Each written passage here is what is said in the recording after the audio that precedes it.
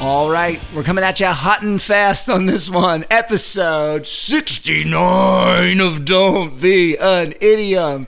You know what you're listening to. It's that word podcast that goes into the histories of words and phrases and idioms and figurative language and whatever we want. Hot damn. Talk about it. Hot as fire. You were just in the zone, the intro zone. That's it, man. You're fucking in the seat for the idioms. Strap on in. These seats are going fast. It's Saturday night. We are doing it. We're coming to you from the rock and roll capital of Pennsylvania, Philadelphia, brother of Delphi. Johnny Depp's knocking on the door, waving like, let me in. In a like, way. Nah, dude. That's because we're having that much fun. Nah, dude. You know, some might refer to us as the oracles of Delphi of the podcasts that are in dude. Philadelphia. You know the on reference. This block. Yes. You find me a better podcast on this block. On this block, right. We just like march around and be like, you got a podcast? No, we don't. That's right, bitch. That's right. All right. So bitch, like as in, you know, like biatch. It's like you're punks. You're like being punks. Yeah. No, we get not it. Like, you know.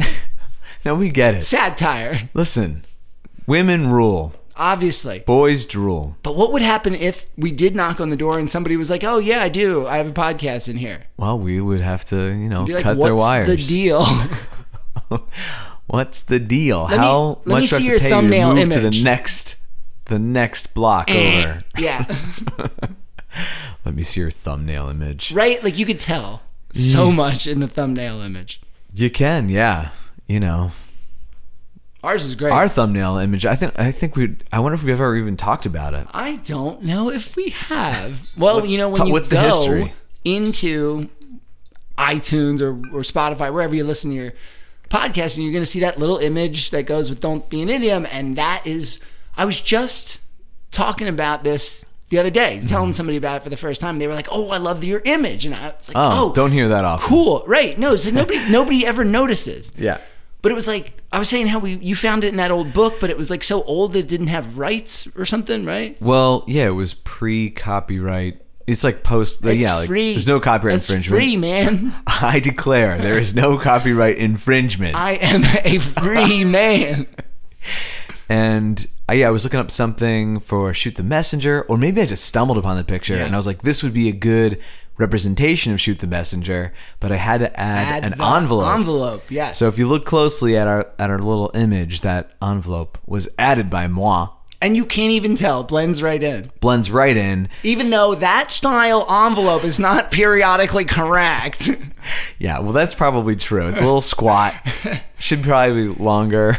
Yeah. With a wax seal even. But I had said so it was my roommate Alexis and her friend Julia were over, and when I showed her the thing, and I was like, there's an idiom there. Can you find it? And then they were both like, and Alexis is really good. She's annoying. Like when I do word puzzles and stuff, she's like, oh, this is the answer. This is the answer. And like, so she's looking and she didn't get it. I was like, shoot the messenger. He's dropping the letter that he was delivering. Yeah, well, that went through a lot of iterations. We landed on that colorful one to represent some psychedelic approaches to certain elements of the show. And I'll be honest, I thought there was like, oh, I bet every once in a while we'll like change it, sort of. Like we'll do it like all black with like red, whatever, but you know what? But no, it's perfect. It's fine. Yeah. It's beautiful. And there's a version before this one that we didn't end up using, which was, it was going to be Chris was blindfolded screaming. Right. And that was going to be like a Shoot the Messenger. There was a sketch that we have. No, it wasn't a sketch. I sketched it. I'm telling you, there's a photograph. I know, but it's from my sketch, and then we did the photo. That's from your sketch? I was like, Fry, look at this sketch. And you're like, that's great. We should make a promo about that. And then we did it, and we were like, not so great. Yeah. Oh, okay. And then we just use that, like the drawing version. So there you go. There's some history about the Don't Be an Idiom logo. That's wild right. stuff. Wild. So anyway, what else we got here? Okay. We got a couple of little bits at the top of the show. Our new listener, old friend Matt, Dira, because there's a couple of Matts out there. He, I just got invited to the Kensington Coffee Club. I don't know if you've heard of this. No one's heard of it. No. It's a big deal. Big deal. It's invite only. Like, I've never been invited to an invite only thing. It's nice. It's like usually excluded from invite only things. And then I'm like, if I only had an invite. Yeah, it's invite only. Right. And so it's nice to be included. And we were over there talking the other day, and I was like, "Oh yeah, we're working on something for the podcast." And he's like, "Oh, I don't really listen to podcasts." And I'm like, "That's okay, you don't have to." But I was like, "But ours is great, and you should listen to it." No, not really. I played it very chill, actually. I was like, "It's fine, I don't care, if you listen at all." So chill, right? Because then he's gonna be like, "Why doesn't he care?" And then he's gonna go and listen. Seems like it works. Maybe it's so good. But anyway. Where was I going with this? You were just going to tell us he had some hatch information. He's been burning through some episodes, which is great. And Ryan's idiom like 2 episodes ago was the booby hatch, right? Booby hatch, yeah. And Matt, he'll like go to Alaska for like a summer and like live and work on a fishing boat. And he was telling us how like, oh, they have these hatches in the boat, and it's like super. They have a superstition about it where you never lay the hatch upside down when you remove the lid, because like he wrote, upside down hatch equals upside down boat. Got it. They don't have hinges. Yeah. Because then if you hinged open, then it's upside down. Yeah, so you have to pick it up and lift it right side up. Oh. That's that sailor shit. Like, they are serious. That sailor shit we were talking about. Dude, could you imagine like being on a boat and just being like, la la la, and like you do something and then the sailor's like, can't fucking do that. And he like blows smoke out of his pipe. And you're like, I don't know. And then you're like pissing your pants. Yeah. You mean this is all like part of the learning curve on being on a ship? Yeah, you're just like, I just was going on this ride on this ship. Yeah. You're not supposed to be touching that part. I feel like as soon as your foot touches a ship, it turns into a cartoon. And everyone's just got to deal with this whole situation in cartoon world. You know what? It does feel like that when I get on a boat. I feel like I put my foot on it. I'm like, It's crazy, right? We're on the water. It's so dumb. Everyone's like, shut up. I love imagining you like purchasing tickets for ferries all up and down the coast. No, it has to be little boats because ferries don't move. They don't bounce enough. Sure, yeah. I do like a good you ferry. Stepping on a lot of strangers, small boats. I guess I can't imagine what situation that would be happening under. See, you could just follow me around doing that. Okay, and this is how we're making money, that's the show. Okay. Yeah, check you know that what? out. I bet Matt can get us in on like some local docks. Yeah, I'm sure he would love to ruin his reputation by doing that. Matt, thank you for inviting me to the Kensington Coffee Club. I love it. And hey, Greg, fellow member. Cute. Yeah, there's 3 members. I think there's 5 actually. Oh. And Greg's parents came over the other day. Oh, that was nice. Nice. I don't think they remembered me. Okay, more stuff. Okay, here's what else we got. All right, you thought that was good? Watch this. So Ryan and Shelly and I went out to the Separatist here in downtown South Philly. And, just having some drinks. And that thing you do is on one of the TV screens. Yeah. And I think we all agreed that none of us have ever actually sat never and seen seen it the all the whole way thing. through, only in pieces, Right. And the sound wasn't even on. But anyway, long story short is they were doing the thing where they were rising in the Billboard charts and you would see their names with the star. And I go to Ryan and Shelly. I was like, you want to know an idiom? And they're like, yeah, duh. Come on already. Yeah. Come on already. Actually, I'd like to repeat that phrase. Get to the point. So the point is, I'm like, all right, I have this idiom. I looked it up. I didn't think it was enough for an episode. So I was like, oh, you know that saying number 1 with a bullet or whatever number with a bullet. And we were all like, yeah. Like, oh, yeah. Oh, big one. And I was like, do you know that it comes from the top 40 or top 100 Billboard charts or whatever? And they're like, how so? And so DJs used to when a song moves from a lower position to a higher position at like a quick rate, like wow, look how fast this is going. They would mark it with a little asterisk or bullet, and that was so the DJs knew that this is not just the number, but this is a fast rising star. For sure. You told us that last episode, and I feel like Wait, no, I didn't. You did. I told you this. I think so. I told you at the bar. I'm confusing real life with. That's it. You're confusing real life with the bar. I don't know. I mean, with the podcast. Half my conversations with Albert are on the podcast. Half of them are at a bar. So sometimes they get mixed up. That's the thing. It's like that's how you know we're just regular friends. We're regular Joes. As opposed to what? It's not about the money. What money? Or the fame. Or the women. It's just friendship, man. All right. This is getting a little off the rails for All my right. taste. Well, that's okay because we only had 2 top of the show. Top of the shows. That's right.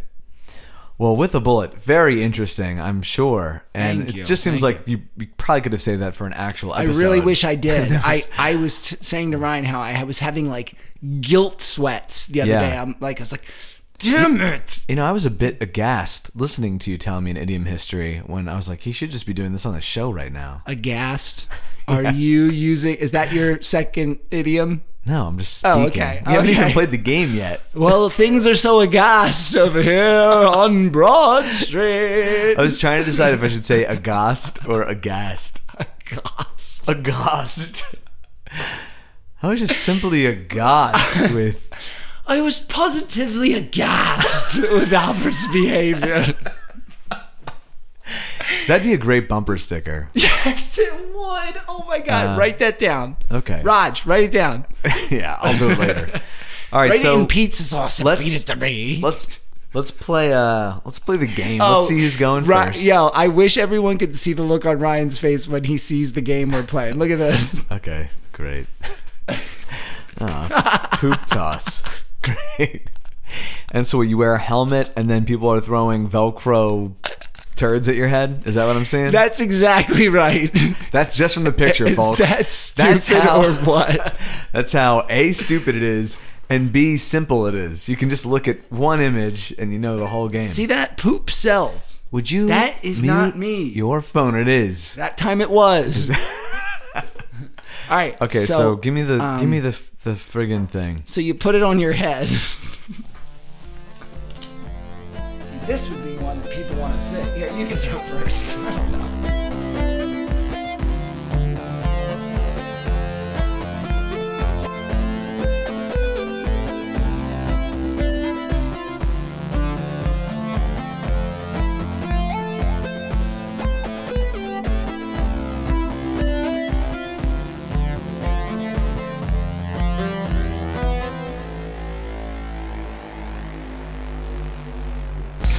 I'm so annoyed. You should not be annoyed that you're worse at poop toss than me. I hate that I've lost the last 4 episodes or some shit. Dude, I am on a roll. I love it. It's so It feels annoying. good. All right, well, what's your stupid fucking idiom? All right, well, sometimes I like doing a little intro with a sound clip. So I've got one for you, and I know Ryan's going to remember it because it's one of our all-time favorites. Put the speaker by the mic. I'm doing that. Mom, are you familiar with the term slipped him a Mickey? As in, someone slipped that guy a Mickey, and now everybody looks weird to him. Brendan, what are you talking about? A fisheye lens. I need a fisheye lens. No pets, Brendan. No, Mom. Wow. Now, so that is something that we talk about all the time on the show. Many references to home movies. Whew, I'm out of breath. Home movies. That was Brendan Small, everybody. Actor and character. And genius. So, slip him a Mickey. Right? Yeah, that is good. Right? That's good. I always thought, I don't know, slip someone a Mickey. I guess, what's the deal with that? Is it like drugging someone's drink? Oh, yeah. That's exactly what it is. The definition that I landed on here is to surreptitiously drug someone's alcoholic drink with the intent on incapacitating them. Mm-hmm. Okay. Yes. Slip them a Mickey. All right. So where does this come from? It smacks of the 1920s to me. 1920s America. I do think that there was a lot of, illegal Prohibition era drinking going on, right? And I think there was probably Quite- some. Quite a bit. I mean, that's how some gangsters were making the money. I feel like Prohibition must have been a funny time. Like everybody's just like, Prohibition. We're pretending that we're not drinking. Prohibition, prohibition, prohibition. Got a mission, prohibition. Oh my God, I'm Like, so worried I'm but- going to have to actually make that song later at the end of the episode. But it just seems like it's so like, it's even more fun to drink because everything's so secret. But it's like Right. everyone knows it's still happening. Yeah. Well, it seems like this would have been birthed out of that era, the Jazz Age. But how did it become Slip 'em a Mickey? Yeah. So yeah. All right, it's the 1920s. Everyone's throwing around the phrase "slip 'em a Mickey," and who is this Mickey guy? But everyone's favorite Mickey the Glove, and he was a boxer. Oh yeah, sure. And he was like, box your boxers. legs. But oh man, Prohibition boxers. That is a good time. That's a good look, right? Right? You got like a twirly mustache. Maybe Yeah. if you're a boxer, you got like a big head, and you don't look muscular. You just look really like Right. big. Yeah, they weren't all cut like they are now. Like they're just like Yeah, they're like it's- big, but hard they blow. can carry a log up a hill. Uh-huh. Right, like so that's the Yeah. image. But sometimes he likes to go out to the clubs, and so he puts on a suit, but he looks Yeah. ridiculous in the suit, right? right. Because he's all paunched out, but it's all muscle too. Because like the tailor's like, Mickey, they don't make suits big enough for your heart. For your big heart. That's a great character. But he's his custom tailor, and he makes all the suits for the him. tailor is really small too. Oh, yeah, so I knew Mickey that. in comparison, it's really funny. Yeah. He's like running up the side of him, measuring Yeah. his shoulders. Your shoulders are 3 inch bigger, 3-inch bigger. just like my heart is for you. My heart. But I'm a little guy, so 3 inches is a lot. Wow. I'm like a mouse person. Oh, yeah. So anyway, you can all picture Mickey the Glove getting his tailor custom suit. Getting Jonathan made. Taylor Thomas. And he would go to the clubs, and he would be drinking his highball or his martini or his Manhattan. Yes. And there would always be some little guys love to pick on guys that are bigger than them because they think they have something to prove. Yes. But they're actually just idiots. And so this would happen to him all the time, where these young guys would be like, "Oh, Mickey the Gloves, you think you're a tough guy?" and they just get bonked on the head. Their greasy head just gets flattened. And this would happen all night long. And, the person would fall down, and then everyone would be like huddling around saying like, "Oh, gee willikers," and saying all this stuff. What happened? And everyone would be like, he got slipped a Mickey. Oh, yeah. His fist slipped into these guys' Oh, heads. yeah. Now this is Mickey that's on the ground, too, right? Is that his name? what? Mickey's not on the ground. He bonked that guy in the head. He knocked him out. Oh, okay. I thought you were saying that Mickey kept getting bonked on the head from like bar patrons, and then he just kept getting beat up all the time. Now, patrons are trying to fight and then him, he but just he bonks was- him down. Yeah. Oh, yeah. He slips him the Mickey fists right down on the head. I love it. So this, got around, and everywhere he went, this would happen. But, over time, it transitioned from, getting physically punched by him to getting knocked out by something you're drinking to, eventually having something to do with, like, someone drugging you. Right. To Well, incapacitate yeah, because you're you. still, yes. And then you could also say, slip him the glove, Mickey. Oh, slip him the glove. That sounds like it's something, but I don't think it is at all. So what's the actual origin? All right. It's probably not that. Okay. So this is one of those idioms of questionable origin. Listen, are you going to do it? I want to do it. I want to do But I it. can do it quick like that, or are you going to take it seriously? I love it. Then you need to- I'm doing it like because they're like, oh, okay, here we go. No. All right, here we If go. it's a thing, it's got to be a thing, All right. like the year 2000 on I will Conan. say this: this is not as hardcore of an idiom of questionable origin. You got to milk it. It's like sometimes they're like, We have no clue. Or there's like 50 different ideas, Yeah. right? This one seems like, to me, they can't say for sure, but all signs point to the real living person, Michael Mickey Finn.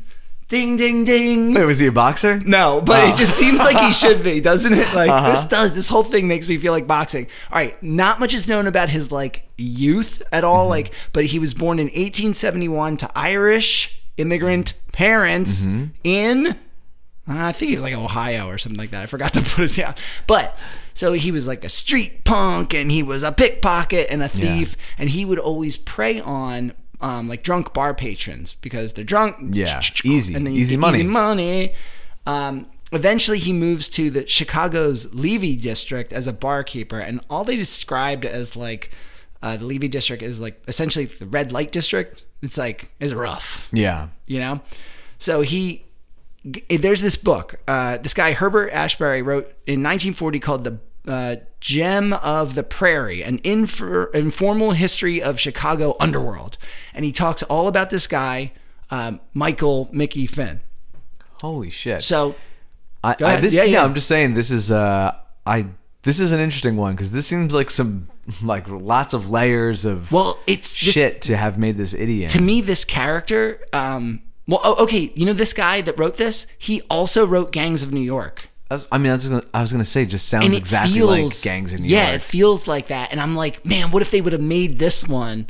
I don't know how big of a character. I didn't get to read the whole book, but I don't know how big of a character Michael Flynn is. But, Yeah, right.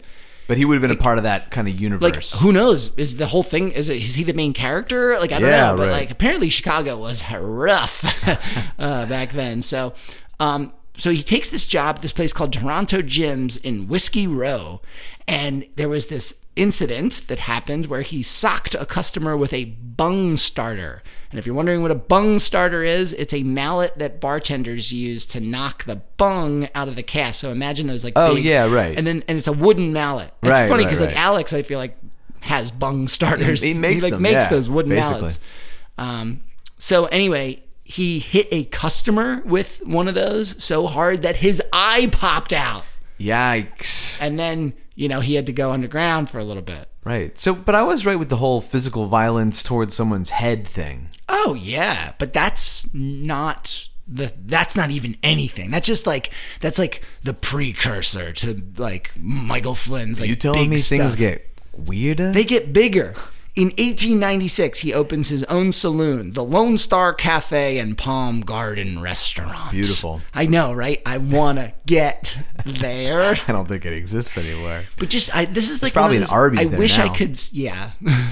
I wish I could step into that time, like for a minute, and not like a movie version. Like I want to feel what it really felt like. Yeah. So Feel good. yeah, I bet. So he ran what was called a black and tan bar that he ran with his wife, Kate Roses. And I just wanted to say her name because it's Kate Roses. Sounds like a character too, right? Right. So the thing about black and tan bars is like you could have black people, white people, immigrants, like everyone's welcome at a black and tan bar. But it's not because that they're being like very accepting. It's just the fact that this was considered like a lower level establishment. Where, Oh, okay. So They would just take anyone's money. right. Yeah. Whereas like in the upper like class, it would be like you wouldn't be Allowed mixing. in. Yeah, of course. Right. Yeah. Well, it was 1790s, right? Is that what you said? So at this point, it's 1896. 1890s, Yeah. right. So they only served beer and whiskey, and they were staffed by house girls, or also known as B girls, which are really street prostitutes that would serve beer and then flirt with the men to try to get them to buy more alcohol. Right. So there's two characters that I have to mention their name because they're pretty interesting. We have Isabel the Dummy Fife and Mary Goldtooth Thornton. God.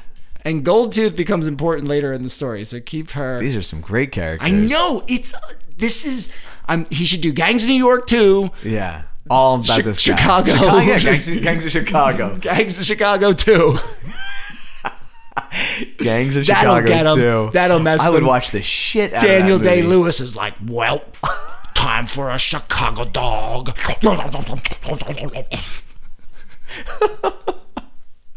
Okay.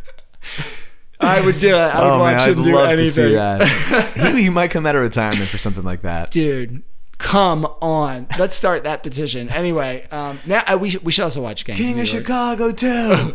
King of Chicago.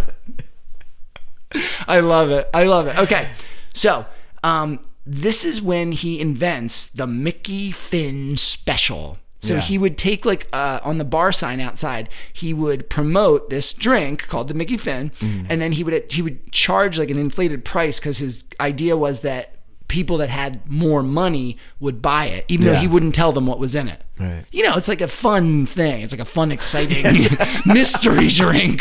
Sounds really exciting. Yeah. It's like it's the mystery. So what was believed to be in it was was alcohol, Tabasco, snuff-soaked water, and a mysterious white liquid that could knock a man out in seconds. And Mickey concocted this? Right, well, so his name's Michael, but Michael. when he invents this drink, he calls it the Mickey Finn, so he gets known as Michael Mickey Finn. Right. Yeah, kind of becomes like his nickname because this is like his claim to fame. I mean, this If you didn't think that this story could have another character, let me introduce you to Dr. Hall. Mm-hmm. He was a mysterious voodoo priest who made his living selling love potions and trinkets to the superstitious and uneducated folk in the red light districts. Amazing. I want to see this TV This show. is where Mickey Finn, he would buy this strange white powder and this liquid from Dr. Hall, who also sold heroin and cocaine. Oh. So what he would do is he would mix all that together, and then the guy would pass out. And when all the other customers left, because this is another thing about this time in bars back then is I guess people would just like fucking pass out, and people would be like, yeah, I had a one too many, I guess. And what, you could just like sleep there or what? I mean, don't you feel like when you watch like Westerns and stuff, Yeah. like there's always somebody just like passed out and nobody gives a shit? I feel like those things are open 24 hours a day too, Right? right? When Yeah. are those closing? I don't know. So that's what they would do. They would wait until everyone else leaves. So this guy's passed out for God knows how long. Then they would bring him to one of the back operating rooms. Oh. And they would just take everything from him and throw him out in the alleyway. You mean like they wouldn't like cut him open and actually take his organs? Oh, no. They were taking his money. They would take his clothes. That's Sometimes what I was- I some just wanted guys to would be- double check. No, I mean, I think if they were allowed to do it longer, they Yeah. could realize the money in selling organs. Right. But I don't think in the 1890s they were there yet, though, No. with the medical technology. no. Although Jack the Ripper... Jacked it up. But they weren't psychos, though. Like, But Jack- maybe these guys are kind of psychotic. I mean, they're drugging people and throwing them in the back alley. Right.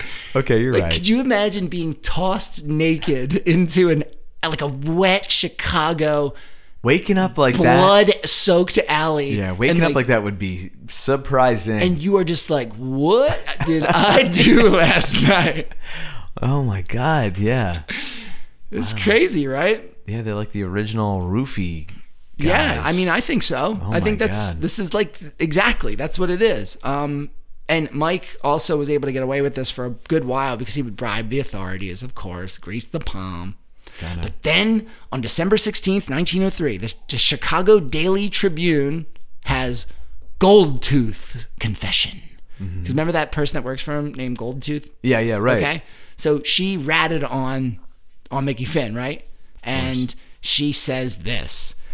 I worked for Finn a year and a half, and in that time I saw a dozen men given dope by Finn and as a bartender. The work was done in 2 little rooms adjoining the Palm Garden in the back of the saloon. Did she rhyme like that? Was I rhyming? I don't know. What accent was that? I don't know. I was kind of going in and out of things. It sounded like New York and then Irish and then not, All then right, so American. check this out. So she rats him out, right? And then they're like, we got to close this place down. Sorry, Mickey. Now, I got a quote from Mickey here, and it's funny, I think. All right? Yeah. He says, I'd lose money in feeding dope along with the big tubs and the clams I dish out to get the guys that blow in here. I wouldn't get enough money out of the closing a year to pay for the dope. Gee, but Goldtooth Mary got busy with that craft committee. I heard that last evening, and so I said in the saloon all night for fear I wouldn't know the place in the morning. I had dreams all night of small guys with big rolls blowing in here, inhaled knockout drops. Was it hard lines? Enough to wake up this morning and see the same old bums paying their nickels for big glasses of beer and making a roar because they don't get no more clams. And what does that all mean? So he's basically saying, like, why would I dope my patrons? They don't have enough money on them to even pay for the dope that would knock them out. Yeah. I'm innocent. And now I got no clams, apparently. And now I got no clams. Dude, he stayed, like, so he knew he was going to get shut down, so he slept in the bar that night. Because, like, he, like, loved it, I guess.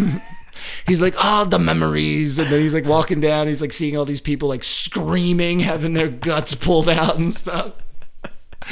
Like someone breaking a bottle over his head and smiling. Like, these are his sweet memories. Yeah. Sounds charming. So obviously the Lone Star got shut down, and then Mickey left town, but before that, he actually gave out his drink formula to the different South Side bars and stuff like that, so people would use them like in the same way. Hey guys, you should call that a Mickey. Be like, here's some drugs. You can pass them out. Like that got in trouble, but they didn't arrest me. Look, I'm out. Ooh. It's so fucked up that he would supply more places. He did. I know. It's like he's crazy. like, yo, this is a good deal. This is how you make real money in the bars around here. Yeah, the Daily News, December 16th, 1903, there was a quote I thought you'd like. Mickey Finn, proprietor of the Lone Star Saloon, the scene of blood-curdling crimes through the agency of drugged liquor. That's a nice one. Drugged liquor. Yeah. And so anyway, in 1903, he loses his shit. Like he has to like not run that bar anymore. And then he kind of goes quiet for a while. But then in 1918, there's a headline, Extra, extra, they've taken Mickey Finn.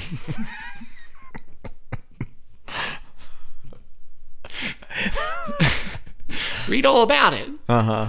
And he was charged with running a disorderly house and selling liquor without formal authorization. So boom, he eventually got busted. Good. But not for he really didn't pay for his crimes of drugging people. Yeah. Isn't that crazy? Yeah, I think in 1918 or whatever, it was maybe a little bit easier to get away with crimes. I think so too. And plus, I don't think people think so much about, mystery powder drugs that can, Yeah, like, especially because that's a funny thing. How about that? Anyway, moving on. Yeah, but you know what? I think like people were like bad alcoholics were like rampant. Like, so you're just like, well, how could you tell if he's drugged? He's probably just so fucked up. Yeah, right. Plus, I feel like the distillation process wasn't as good. Like people were like, this pure. This is like 200%. Yeah, who knows? Yeah. So, all right. In that same year, there was this huge indictment about these waiters that had drugged a bunch of people, using Mickey Finn powder because they were upset that they weren't getting good enough tips. Isn't that kind of wild? Yeah. So this guy, Stuart Wood, he basically made this stuff, this concoction, and then he would charge it 20 cents a bag to these waiters. They would actually keep it in the waiters union, and you could come in and buy it and be like, all right, go use this on people that don't tip well, or places that are like anti-union. Oh my God, it's so messed up. Dude, again though, isn't this like a wild kind of, this is like a big thing. Yeah. There's like 100 people arrested. That's crazy. Yeah.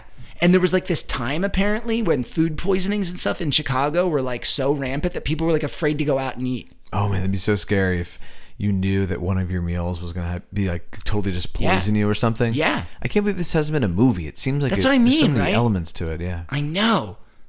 So anyway, that was a huge deal. It was all big news. So the powder that they figured out what they were using with the waiters is something called tartar emetic. Also during those times where the waiters were acting up, they used things called odor bombs and dynamite, but like stink bombs. There's stink bombs in the place. Isn't that great? Just stink bombing. But listen, so this is a great story. It's got a lot of heroes, but it still kind of is like, why did he decide to call the whole thing Mickey, right? Because his name's Michael. Right. So there is this theory that where he got the idea is there was this in the 1890s, this guy Ernest Gerald wrote these fictional stories about somebody named Mickey Finn, and it was like extremely popular. They ended up publishing a book in 1899, and then they even turned it into a comic play, which I thought it was going to be really funny or something, but I started reading one of the excerpts thinking it would be this short little funny thing. It was like all about a dead bird. So I think just like humor is maybe I skimmed it though. But in 1903, it was so popular that that's when they turned it into the play, and that's the same year that Mickey Finn got arrested for slipping Mickeys. Oh. So I think he's like popular character. Right. I'm going to use that for my drink name. And then bing, bang, boom. Then, It's kind of like the Stromboli thing. yeah, right, yeah. That's really, yeah, and so when was the first time that it was like written down? Did you find that? When it was written down Like- as like slipped a Mickey. Yeah, like, well, there was is that so when was much, that first in print? Well, there was so much in the newspapers. Like in all of these newspaper things. So as early as 1903, because that's when Mickey got arrested. That's when he got in trouble. And that's when they started using it as yeah. like, yo, you got slipped a Mickey. All right. So what do you think about that? That's great. I have just the littlest bit of fun facts, and it's really not that. It's not much of a stray.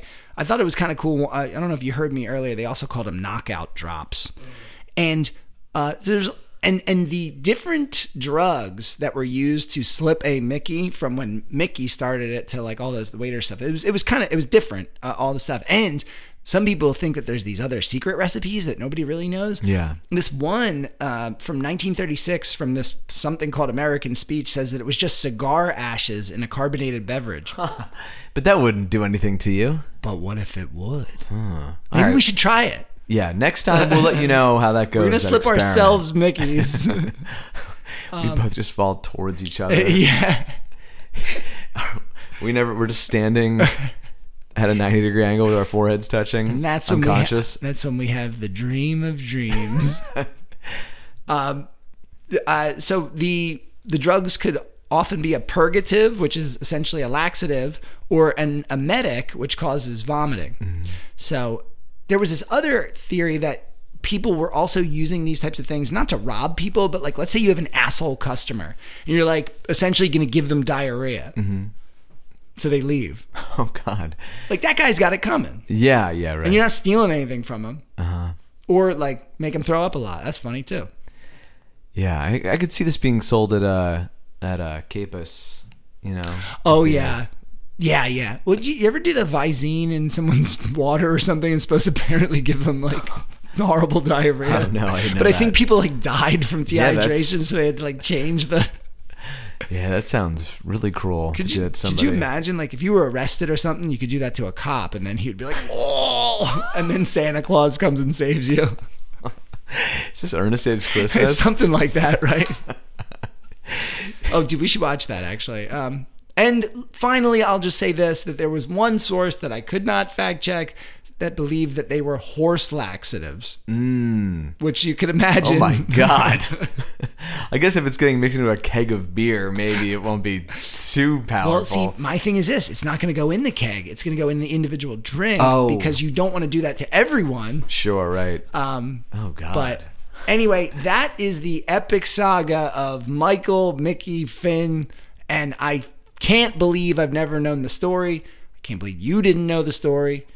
You out there is who I'm talking about. Yeah, we know. And let's get Scorsese on this thing and get it going already. All right, if you know the number of scores, Martin scores, Give Scores a just call. email us at don'tbeanidiot@gmail.com, and we will see you after this brief intermission. Wait. Martin Scorsese picks up the phone and he's like, finally! We're making The King of Chicago, starring Daniel Day-Lewis and Martin Scorsese. Is it Gangs of Chicago 2 or Kings of Chicago? You said Kings. I know. But I think it's Gangs of It is Gangs. Let's do Gangs of Chicago too, bro. Yeah, Gangs of Chicago 2. And that's the way the cookie crumbles. Bye.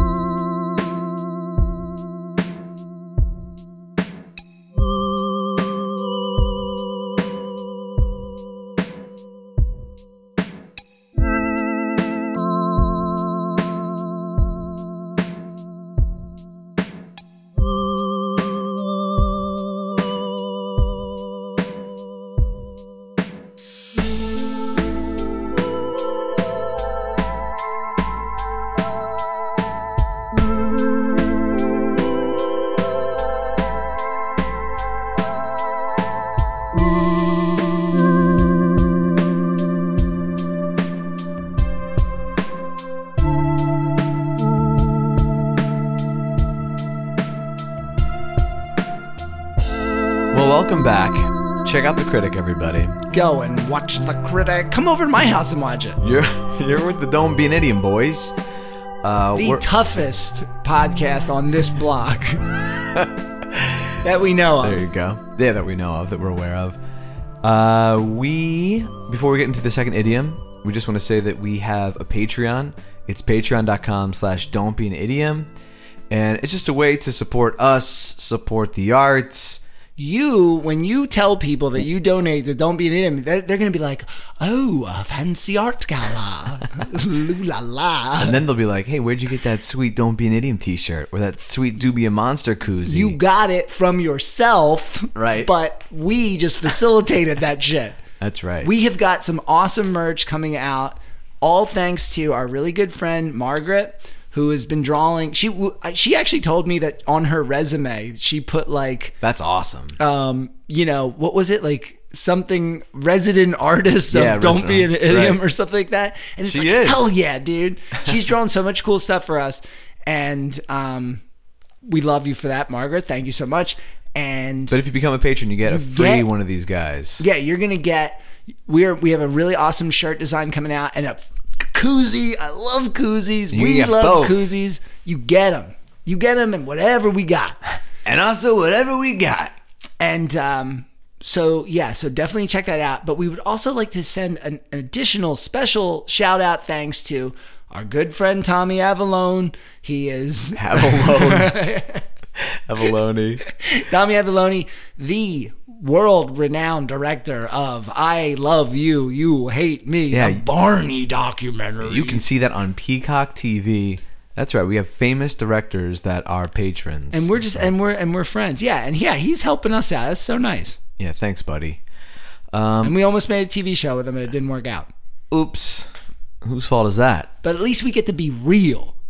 It's Your my fault because I got my hair cut too short. Yeah, I heard you guys all saying that. I didn't mean it. Ryan was doing more of a long hair thing, so I was like, Mira, we're going to look different, you know? So I shaved my face, my hair it was too short. My head looked insane. Like Pee Wee Herman. Dude, I actually thought in that week or two before like we knew anything, I was like, if we don't get the show, it's because of my haircut, and I'm never going to tell anyone. I've never actually thought about your hair. I'm never going to tell anyone. And not that it wasn't a great cut. Mira loved the cut. It was just that, my hair tends to be part of my whole like, whoa persona. Yeah, so like Kramer. Just need a little more. If Kramer's hair was too short, it'd be a problem. Yeah, it's like he's being restrained. Mm-hmm. Okay. So I'm sorry, Tommy. And I'm sorry to us. God, I already had that money spent. Jesus. Like how you're the victim in the end. Sorry. I clearly hurt myself. I wanted it for you guys. All right, but this is an idiom podcast, so let's continue on. We got another idiom coming in hot. And, as aggressive as Albert can be, very confrontational, very violent on occasion. True. He's really just a paper tiger. Ooh, wow. Paper tiger. Ooh, do not recognize this one. Oh, is this a new one? I mean, who's talking about paper tigers over here? This sounds like a deep cut. I didn't pick it because I was trying to find something people didn't know, but it has been used a lot recently, like in articles and stuff. But I stumbled upon it and I can't remember where. I was reading something and I was like, paper tiger, and I looked up and I was like, all right, let's give it a go. Right, cool. So do you have any idea what it means? Okay, to me, it sounds like it would mean something that you're afraid is going to be bad, but it's actually like totally not. It's like a bluff or something. That's a good guess. It's more about thinking about, like someone appears ferocious on the outside and they appear powerful, but actually they're just made of paper. No, that's what I feel like I was trying to say. Oh, okay. Is that like it's something that seems scary or maybe pretends to be like a bluff? It seems bad, but is actually good. And there's no good or bad play here. Okay. No, I really didn't mean that. I think what I was trying to say is exactly what you said. Like the bluff part of it is like this thing looks big and scary, but it's actually doesn't have much It can't. All There's no bark, no bite. Yeah, there's no, right. Yeah, right. All bark, no bite. That's what it reminds me of. It's exactly like that. And yeah, the dictionary definition: one that is outwardly powerful or dangerous, but inwardly weak or ineffectual. And you can describe people like this or countries like this Or friends. This example is just from a couple months ago from CNN. They said, today Russia looks like a paper tiger, albeit a brutally destructive one. And just how inept they've been at capturing parts of Ukraine. And, so they think that they're so in power, but actually they've not been as powerful as they've made people led people to believe. Sure. It's kind of like fake news. Fake news. Dude, that's cool. Well, you know what that reminds me of? I was just listening to one of those War of the Worlds-esque radio. Well, it wasn't the actual play, but they were recounting this time where somebody did essentially like a take on that. Yeah. And it was this famous case where everyone is going crazy in the town and like burning money and confessing all their adultery and all that sort of stuff. And then they're like, it's a radio play, and then they storm the radio station and burn it down. And this one guy has got like crazy burns all over himself. That sounds awesome. Somebody died. Like it was like, this it was isn't real, crazy. It right? It is real. Oh, but it was just but I'm saying is like, that's crazy. These like War of the World type things where people get all crazy. That to me almost is like a paper tiger. You're telling the story that seems like so scary, but it's not even there. It's not real. Yeah. So where do you think this might come from? Because it's got a specific kind of background. Okay, here's my thing. I need one bit of help with this. Are tigers from China? There are tigers in China. But is that not their main spot? It might be. Well, I'm thinking of the Bengal tiger. Where are they? Is that China? I think so, yeah. Okay, let's just say it's China, right? Yeah. And there is this character, and he is, he's dangerous, right? But he's very cool. He's kind of like a Chinese James Bond sort of character, I like right? It. Yeah, it's great. Very cool. And like anytime anyone grabs him, he's like, I don't know what you're talking about. Yeah, just plays it off. And then cool. he's like, let's go have a drink. And then he becomes friends with everyone, And this is like the 60s. Yeah, and basically he's always doing missions. They're always trying to get him. They can't. But they get him. Eventually they get him, right? And they're like, they blindfold him. They throw him in this like cave with bars, it's like bars in the cave. And they're like, you can't see what is going on here, and you are effed. We have a Bengal tiger out here. He's gonna get you. And so like they open it up, and like, unless you tell the secrets, the top secrets, and he's like, never. And then but anyway, so he hears, like, because he can't see it, and he's just like, he hears the tiger roaring and getting closer and closer, and it's like right about to strike. And then he's like, okay, I'll tell you the secrets. And he does, right? And then they're like, can't believe he fell for it. They're like, everyone's having a cigarette, and then he's like, he's like, what's so funny? And then they pull the bars up, the curtain. No, the blindfold up a little bit, and there's this little tiny origami tiger just right in front of him, and this giant amplifier behind him. Whoa, that's great! I love that. Right? So, and then like they're army guys, so like army stuff, Navy stuff, that all spreads pretty fast. Paper tigers, and then you are just zip zap zap. We're here. Nice, right? I love that. That one felt good, actually. That's a great old-timey boxer.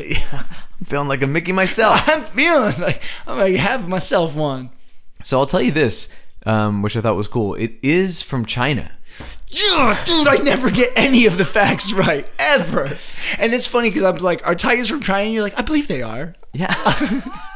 I would be aghast if they weren't. I would be aghast if that weren't the case. I like it though. Don't give me any hints. Yeah. So that was awesome. So it's a literal translation of an ancient Chinese phrase, Zhi Lao Hu. And this is actually another example of a loan translation, which coincidentally... We are 2 in a row. That's coincidental. That last week's was also a loan translation. It was Break a Leg. Right. Yeah, we're not trying to force a theme here. It just happens. So the reason it's a literal loan translate, or I'm sorry, the reason it's a loan translation is because it's literal. Right. Ji Lao Hu means paper tiger.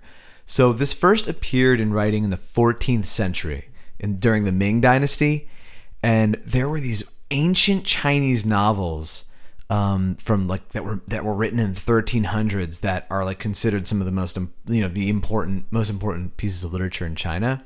And one was called Water Margin, and it was about these 108 outlaws that they're gathering at the bottom of this mountain, and they're gonna like overthrow the government. And a character says, "But when the time comes for action, what good are you? Seeing a paper tiger, you cry out in fright."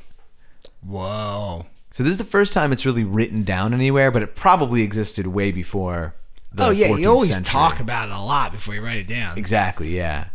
Ryan's passing me a note. No, it's not. I'm not. I'm using paper tonight. I just don't want to look at 2 computers. That's nice. Yeah, Ryan's been going for the. I used to try to use like paper, and I would just be like, and they just like the mess of papers everywhere. I was like, I don't know. We have an insane setup though. Like if we had a table that we could actually use, it would be so nice. Let me tell you something. You want to go over to Don't Be an Idiom at patreon.com. We need a studio, people. It's a patreon.com/Don't Be an Idiom. Patreon.com/Don't Be an Idiom. I mean, like, it's good. It's good. All right. And so the first time it entered into the English, this British missionary, blah, we hate missionaries here, Don't Be an Idiom. His name was Robert Morrison. And he translated the phrase in something called the Vocabulary of the Canton Dialect in 1828. So he learned how to speak Chinese just so he could convert them to Christianity. And he's like, I should have gone with my brother Jim Morrison. The doors! The doors! Doors, monk! Yeah, right. And so this was a long time ago, before the Doors. We're a factual, accurate idiom. We are vetted. We vet podcast. ourselves. Okay, it's a serious approach. It's before the Doors. Okay. Albert's making a joke. Okay, but there were doors. All right, that is true. So yeah, 1828 came, but like no one really used it. You would have had to read the Vocabulary of the Canton dialect, which most people would not have. This been is like reading. the high speech, It's high speech, right? It's just like we don't need it. That's like when you needed such a situation to use that for, like war. Mm-hmm. Right. You're not like pass the peas. I have a paper tiger about that. Well, which brings us to Mao Zedong. Yes. You probably heard of Mao, right? Yes, he was one of my crossword clues the other day. There you go. I spelled it wrong at first, though. MOW. I tried. So he was the chairman of the Chinese Communist Party. He was the paramount leader of China. Most of us would know Mao's name or have seen his likeness because he was such an important part of Chinese history. So Mao Zedong, he popularized this for us English speakers, and I'll get to that in a moment. So what do you know about Mao? Mao Zedong.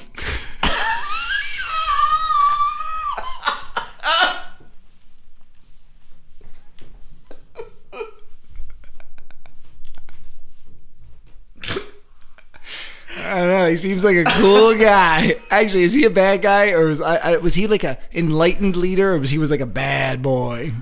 I would say that it's controversial. Okay, I don't want to take sides here, but I know that he's got a big name. He has a big name, and it's okay to look at him as a dictator that was responsible for the deaths of millions of Chinese people. Oh shit. Yeah. Well, okay, so I don't agree with that. Yeah.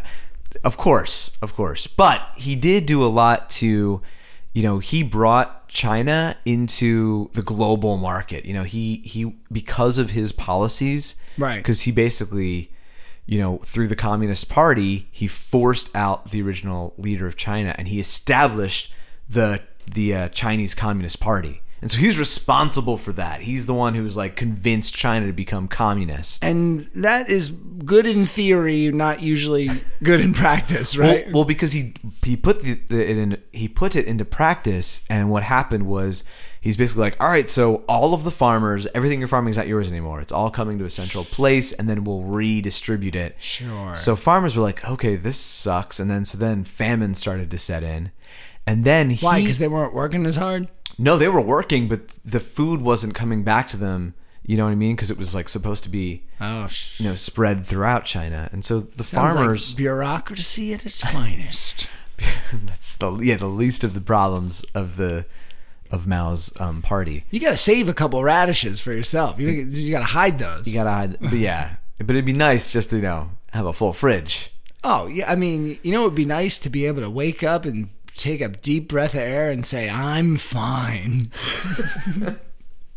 That's all anyone wants. That's all anyone wants. You don't have to be rich. But under Mao's rule, he wanted to make China an industrialist country, and so he essentially forced everyone to start like building up, so we could have like skyscrapers and cities. And he made all these steel factories, and all of a sudden these farmers were forced to work in steel factories. They had no idea how to do it, and they were like not trained well. But for like a year or two, it kind of was working okay. But then everything came crashing down because no one had any food, and then the honeymoon phase was over. It ended. Yeah, all the glitz and glam had worn away. So I think some people view him as the man who brought China into the modern world, but the amount of people that had to die for that to happen, I feel bad that I'm sure it was like so beautiful before all the, like all that like making skyscrapers and smog and all that stuff. You know what I mean? Right. Yeah. Because this was in the late 1950s, early 1960s. It's just too bad. Like that glitz and glamour. Gosh, man, again, I would like to go back in time before all that and walk through the beautiful fields of China. You know what I mean? Like, just like see some sort you still of can. rolling. No, I know, but like. I mean, I'd like to do it here in America too. Right, but before all this, the smog. The smog. Yeah. Before the smog. Just want to go and take my shoes off. So Mao Zedong, he first introduced the idea of paper tigers to Americans in August of 1946, and he referred to the atom bomb as a paper tiger to this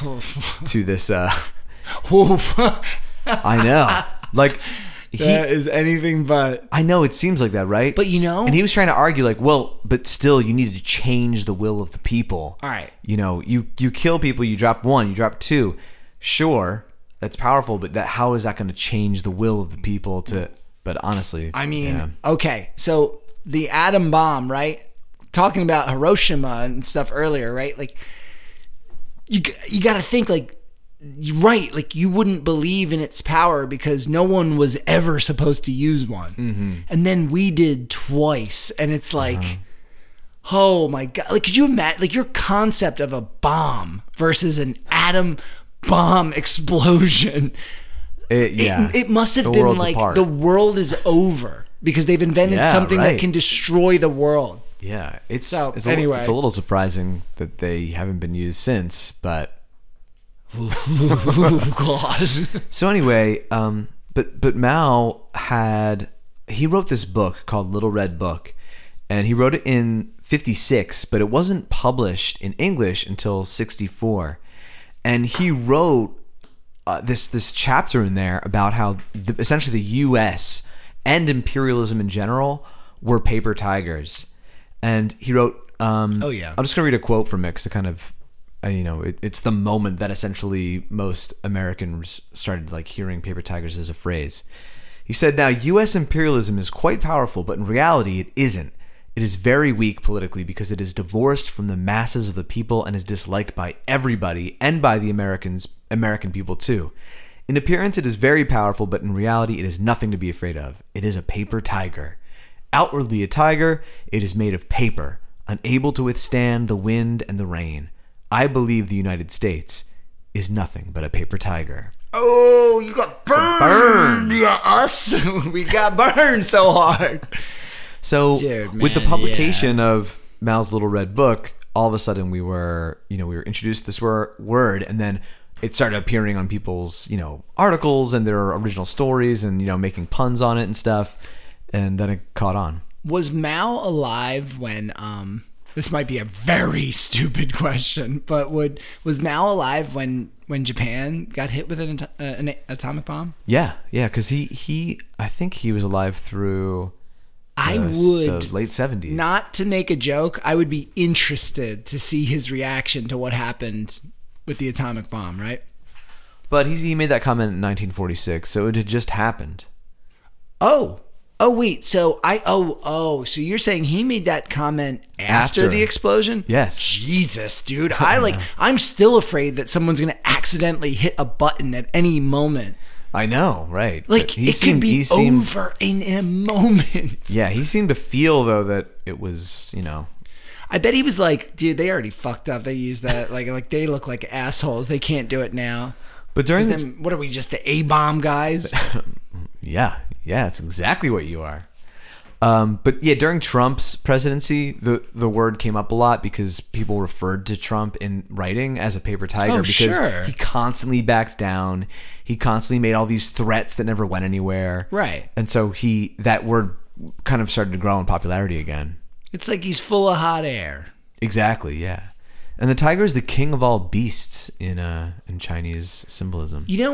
When I was a kid, I feel like this never really set in. I always thought that the lion was the biggest, strongest cat. Yeah, right. But apparently tigers are like the bigger ones. Mm. And could you imagine a tiger and a lion fighting? That'd be cool.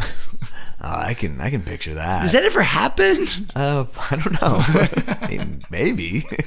Only in dreams. I mean, geez. But yeah, so that's the way that's all she wrote regarding paper tigers. So keep an eye out. If it's one that you haven't heard before, I feel like if you just kind of become aware of it, you'll see it soon. Keep an ear out. Keep an ear out. All right, please write us at don'tbeanidiom@gmail.com. We want to hear from you. We want to know what you're having for lunch tomorrow. Very interested in your lunch. And until next time, don't be an idiom.